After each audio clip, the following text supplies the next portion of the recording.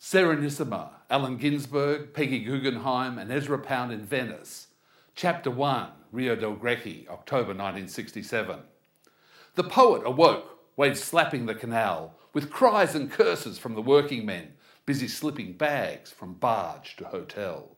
He'd arrived late the night before in rain, drank rotgut red with the night porter, and smoked hash to conjure magic with his pen. His challenge was to craft a cleansing chant, to levitate the Pentagon up high, an exorgasm from the hip Hierophant.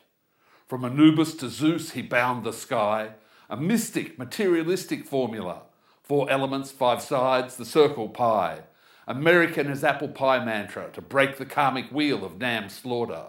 The thugs stand by to spread this chant afar.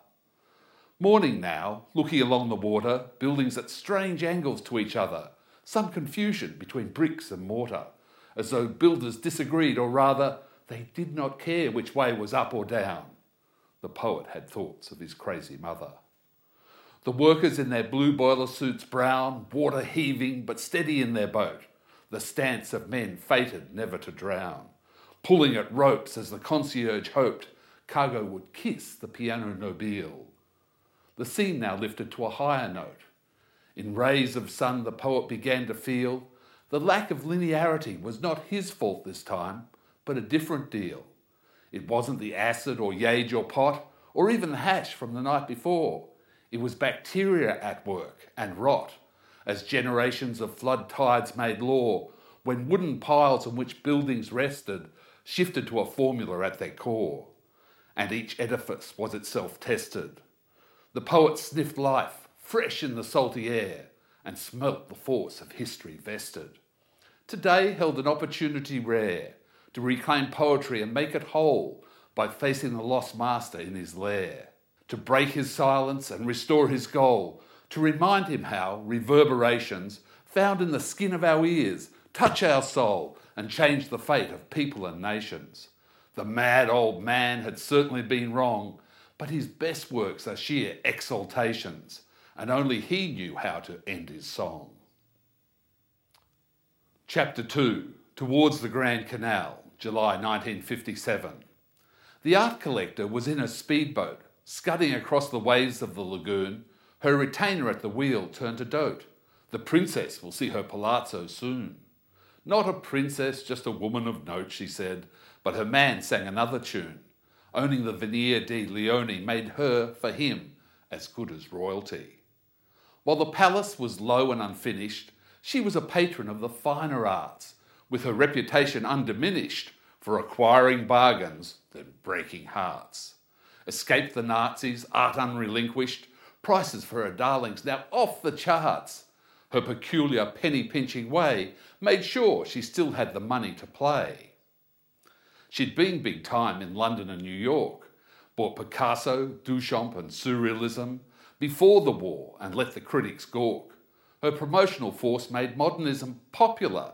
Then she found Jackson Pollock and conjured up abstract expressionism. When post-war Venice needed something great, her paintings gave the Biennale weight. The palazzo was now haven and home, surrounded by gardens light and airy. With dogs and daughters, she's never alone, and her social life was seen to vary. With visitors from the US and Rome, she could argue all night, be contrary. Tonight's adventure, to visit the garrets and amuse herself with wild young poets. Chapter 3, Around Dorsoduro, October 1967. The old fascist saunters along the street, near Salute, looking towards Giudecca, a Yankee in the poetic elite, self-styled sage and serious character, now seen as a charlatan and wrecker. He's made his mark making language more real, forcing mere words to mean as well as feel. He sorted out T.S. Eliot's style, used contacts to get James Joyce into print, helped Hemingway before he made his pile, polished up old Chinese texts for a stint. He had a career with burnish and glint. His plan was a poetic portmanteau, canny construction, canto on canto. With war and wealth and culture as his themes, his goal was to use poetic technique to help improve the ends of human schemes. Following Homer and Dante to seek What made society so strong or weak? But economics became his downfall and slowly sent his life into a sprawl. Not caring if he became a crackpot, he attacked the power of usury, where most were slaves while bankers ran a plot. In 24 he moved to Italy and under the sway of Mussolini ended up complaining of Jewish banks and joined the ranks of anti-Semite cranks. During the war, he spread his invective, broadcast radio to suit the season. His rabid rants were barely effective, but at war's end he was charged with treason. Weeks in a cage led to a loss of reason. His lawyer put him in his own phylum, and he spent 12 years in an asylum. The cantos grow and flourish in this time, troubling governments by winning awards, riddling with reason, avoiding most rhyme. His poetry resounds to modern chords. His voice rises from under the floorboards. So many friends come to his defence that the government rethinks its dire diktat. An old man descending into madness is no threat, so he does not need to stay. But his release brings on greater sadness. Once free, he finds he has little to say. Passing Peggy's palazzo on his way to lunch, he feels under observation. Paranoid plot or not, consternation. Chapter 4, Rapallo, 1924. Ezra and Peggy often played tennis when they both ended up in Rapallo's embrace, Peg driven by rain from Venice, as Ezra wrote Malatesta's cantos. She joined his tennis club and played most days. She found Ezra an expert at the game, but a good stroke prompted a creepy craze. He crowed like a rooster, in love with fame.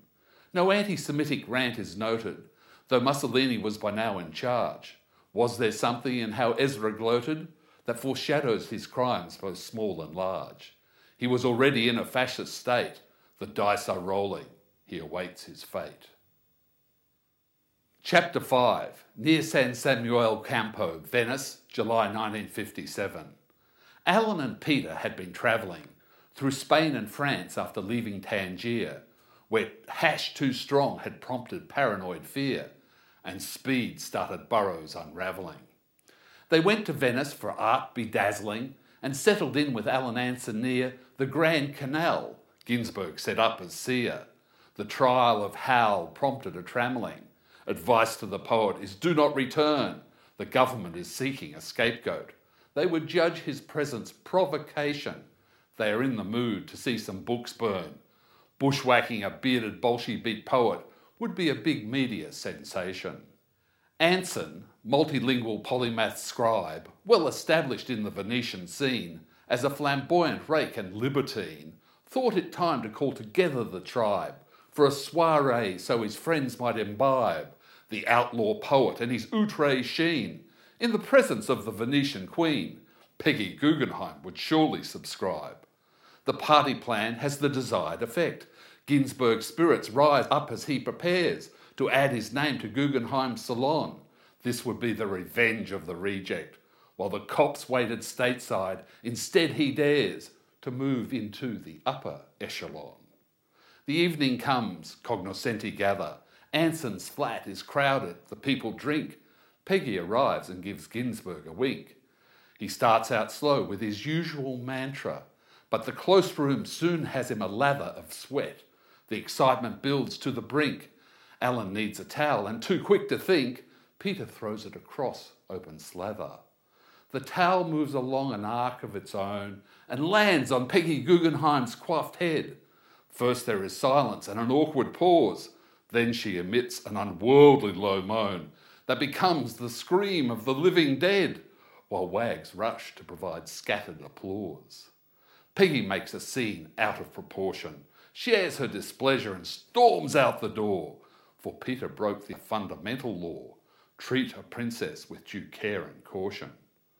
A contrite Ginsberg practiced contortion. He wrote to Peggy admitting his flaw. He'd not been to a great salon before, and he craved the thrill without distortion. He hoped for cocktails on the Grand Canal, the poet surrounded by famous ladies, with surrealists, butlers and gondoliers. But no invite came to Peggy's cabal.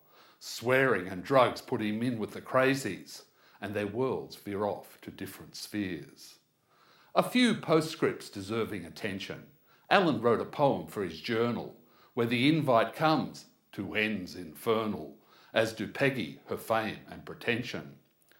Greg Corso also deserves a mention, Peggy's own libido, now the colonel. She was not looking for love eternal. He hoped her cash would become his pension. Then Greg was attracted to her daughter, which Peggy took as a grievous insult, and he wasn't welcome at the palazzo. Greg could have fought her, but there'd be slaughter, and he looked for a more pleasant result, penning poetry with a Prosecco. Chapter 6, Spoleto Arts Festival, 7th July 1967.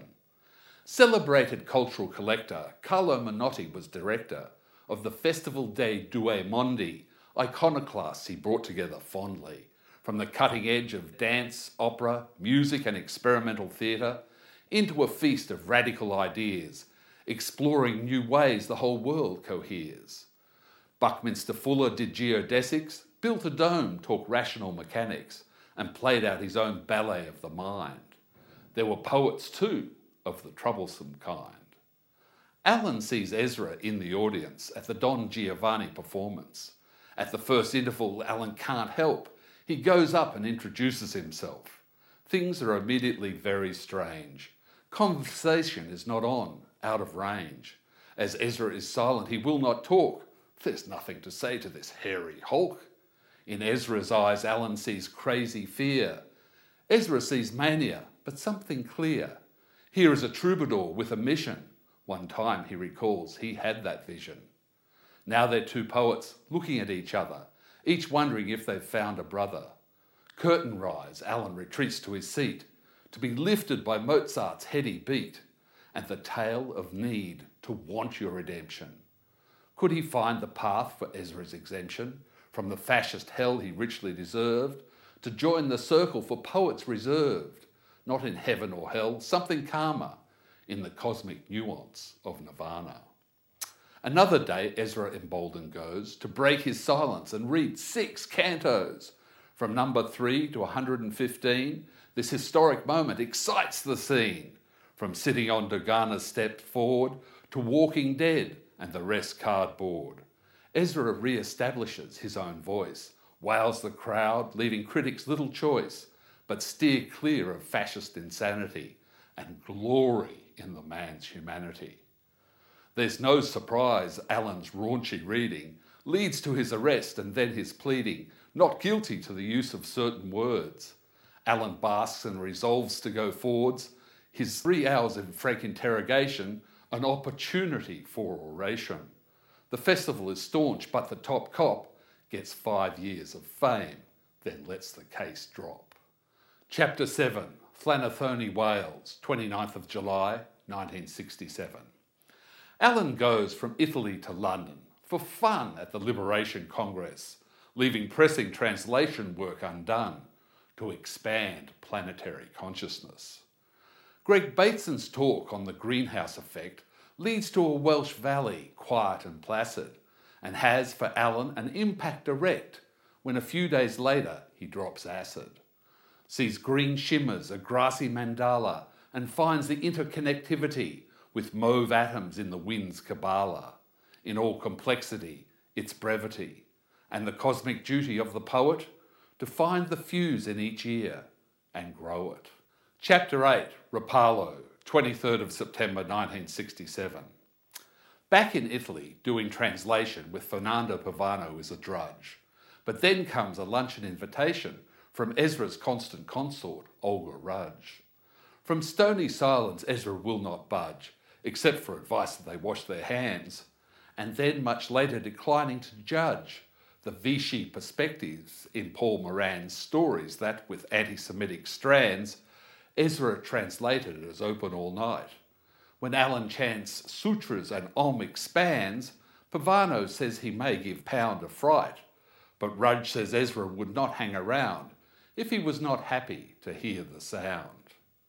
After lunch, they drive to Portofino and stroll the foreshore along the jetty. Alan with questions Ezra does not know. Then they stop at La Gritta for coffee. Passers-by look at the disparity.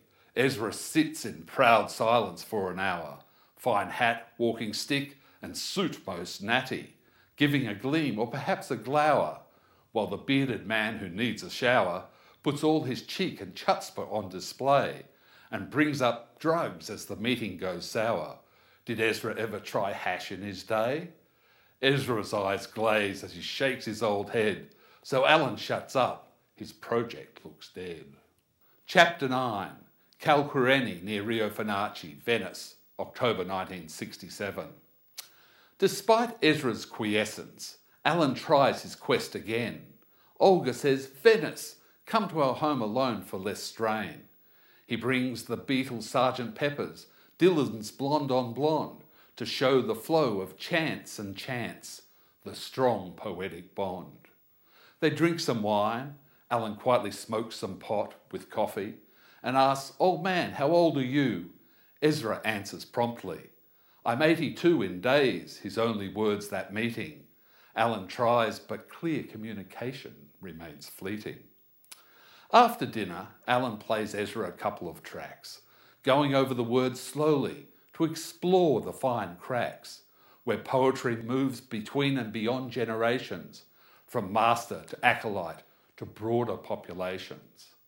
Alan recites Dylan's Sad-Eyed Lady of the Lowlands to show Ezra his troubadour vision is in good hands. The words ring true and clear, the song leaves the room vibrating, the planets pulsating, and the galaxy gyrating. There's an economy of vibes that can lift the Pentagon as the canto sought to change the world and make war be gone. Ezra knows crazy and finding it now stares off afar. Alan gets the point and goes to get drunk at Harry's bar. Chapter 10. Fondamenta Venire de Leone, Venice, October 1967. As Alan returns to Dorsoduro, he's whacked wandering through San Vio Square, so winds up outside Peggy's palazzo, awed by the forces that brought him to there. She knows Ezra and offers insights rare. He rings the bell, the retainer appears, concerned to be confronted by a bear.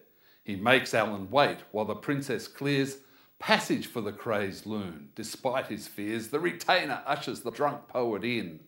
The dogs are skylarking as Alan nears. "King of May," she sparkles, "where have you been?" "I'm on a mission to make Posey whole, and that may also save Ezra Pound's soul." Peggy laughs out loud and picks up a dog. "Why save the old fascist from his damned work?" Alan agrees, he's adrift in a fog, but everyone's holy, even a jerk. And while he's silent, the fascists can smirk. The challenge is, and from this I won't balk, to set him free to confront his inner quirk. The question is how to get him to talk. Peggy thinks and says, "His ego is huge. Ask details about his big dick poem. The talk will come in a mighty deluge. He's got answers. Be kind and he'll show 'em." Peggy sits back, happy her work now done. "How's that bastard Corso? He was quite fun." Chapter 11. Pensione alla Salute de Chichi, Venice, 28th October 1967. Alan remains in Venice for more than a fortnight, moves in near Ezra, greets him walking by the Rio, takes him to Vivaldi one night, and is quite forthright with textual questions pursued with brio. "Where are the soap-smooth stone posts at San Vio? I went and looked, and they're all rough." "It used to be like that," Ezra shrugs, "so it goes." Alan is ready with more stuff. "What of the Miracoli Church in the cantos? There's no font with all the gold domes of San Marcos." Ezra answers, "Yes, when the font was filled, the domes were reflections, now they've changed it." Alan is thrilled, his forensic style is skilled.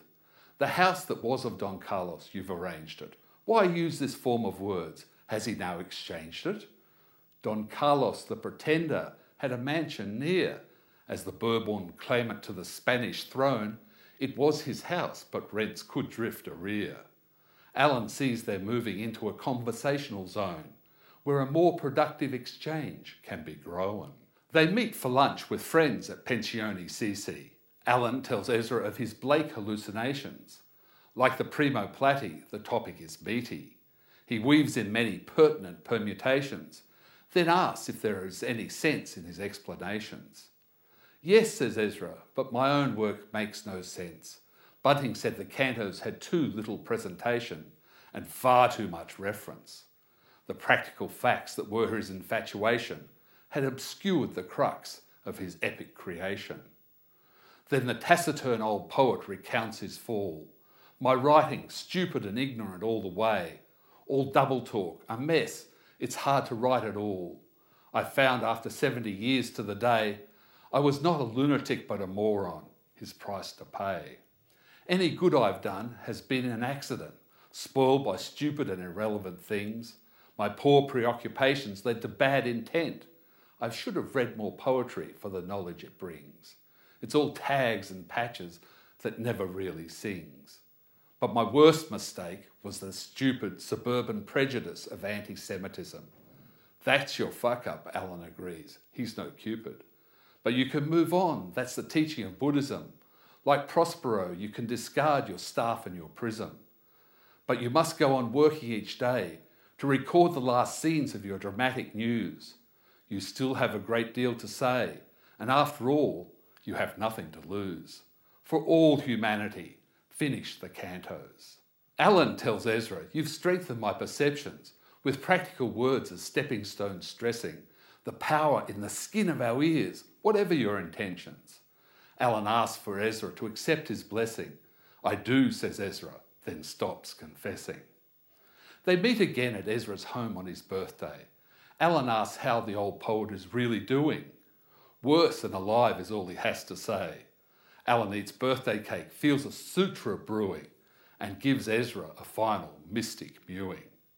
It's hard to know if Ezra found Alan's concerns clear, but soon after came Canto 116, in which Ezra admitted, I cannot make it cohere, but Odysseus came home, and Ezra's wisdom came singing. If love be not in the house, there is nothing. Chapter 12, Academia Bridge, Venice, late 1972. When dreams and portents said his time was short, Ezra woke one day with an urge to see the jewel-box church of which he had written, Santa Maria de Miracoli. He walks and Venice glitters, he's smitten. He finds Miracoli as he recalled, the glistening marble and the fine carving, light on the mermaid sparkled and enthralled. On his way back, it's late and he's starving. He stops for pasta with sardines and nuts. A carafe of wine leaves him unsteady. He exits the bar just before it shuts. So on the bridge he is not quite ready when Peggy Guggenheim comes into sight. Hello, Ezra, she says with a sunny smile, resplendent in furs and florals too bright. Hello, Peggy, it's been quite a while. I've missed you when I've been around to see your sublime sculptures of Bernucci's birds. They do more than I could in poetry. The skin of our eyes tells us more than words, Peggy says, then looks Ezra in the face. Just tell me how you are in yourself. He's struck her concern is not out of place. He tells the truth about his failing health. I'll soon break free of this cosmos, you know. I won't be bathing in the garden light, but going down to greet Hades below. Peggy shrugs and says, you had such clear sight, but usury put you out of focus, made you a Jew-baiting crank by taking symptom for cause, that's human avarice. Ezra grasps the sense Peggy is making. While my poem never got to paradise, utopias tend to end in disaster, and I'm glad I took that hippie's advice. To do each day what I could but master. I've lived my life and taken my chances, Ezra says softly as he grabs her sleeve. My one regret, we didn't have more dances. Epilogue. A month later, Ezra takes his last leave. An intestinal block made him unwell. 4 gondoliers in black steer him over the lagoon to Isola San Michele. Peggy persisted for 7 years more. She sparkled controversy to her ends. Her ashes buried in the palazzo's own grounds, surrounded by her dear dog friends. And Alan drank many more espressos. In the quarter of century he had heft, as the world's conscience and man of letters, his passing left Homer's calling bereft. Thank Venice to whom we are all debtors. for giving safe harbour to free thinkers, from Sarpi to Pound and the ages through, the lagoon protected wordy tinkers. The Serenissima fostered a slew of new ideas, movements and contentions. From east to west and the whole world across, it's still the place to find new dimensions. So will time see Ezra's work as dross, ravings of a crackpot anti-Semite? Or will the cantos rise to Ginsberg's hope, a practical path from dark into light? There is no neat nirvana in the scope where Peg has Ezra and Alan for tea. The answer is in the skin of our ears and how it helps us make more poetry.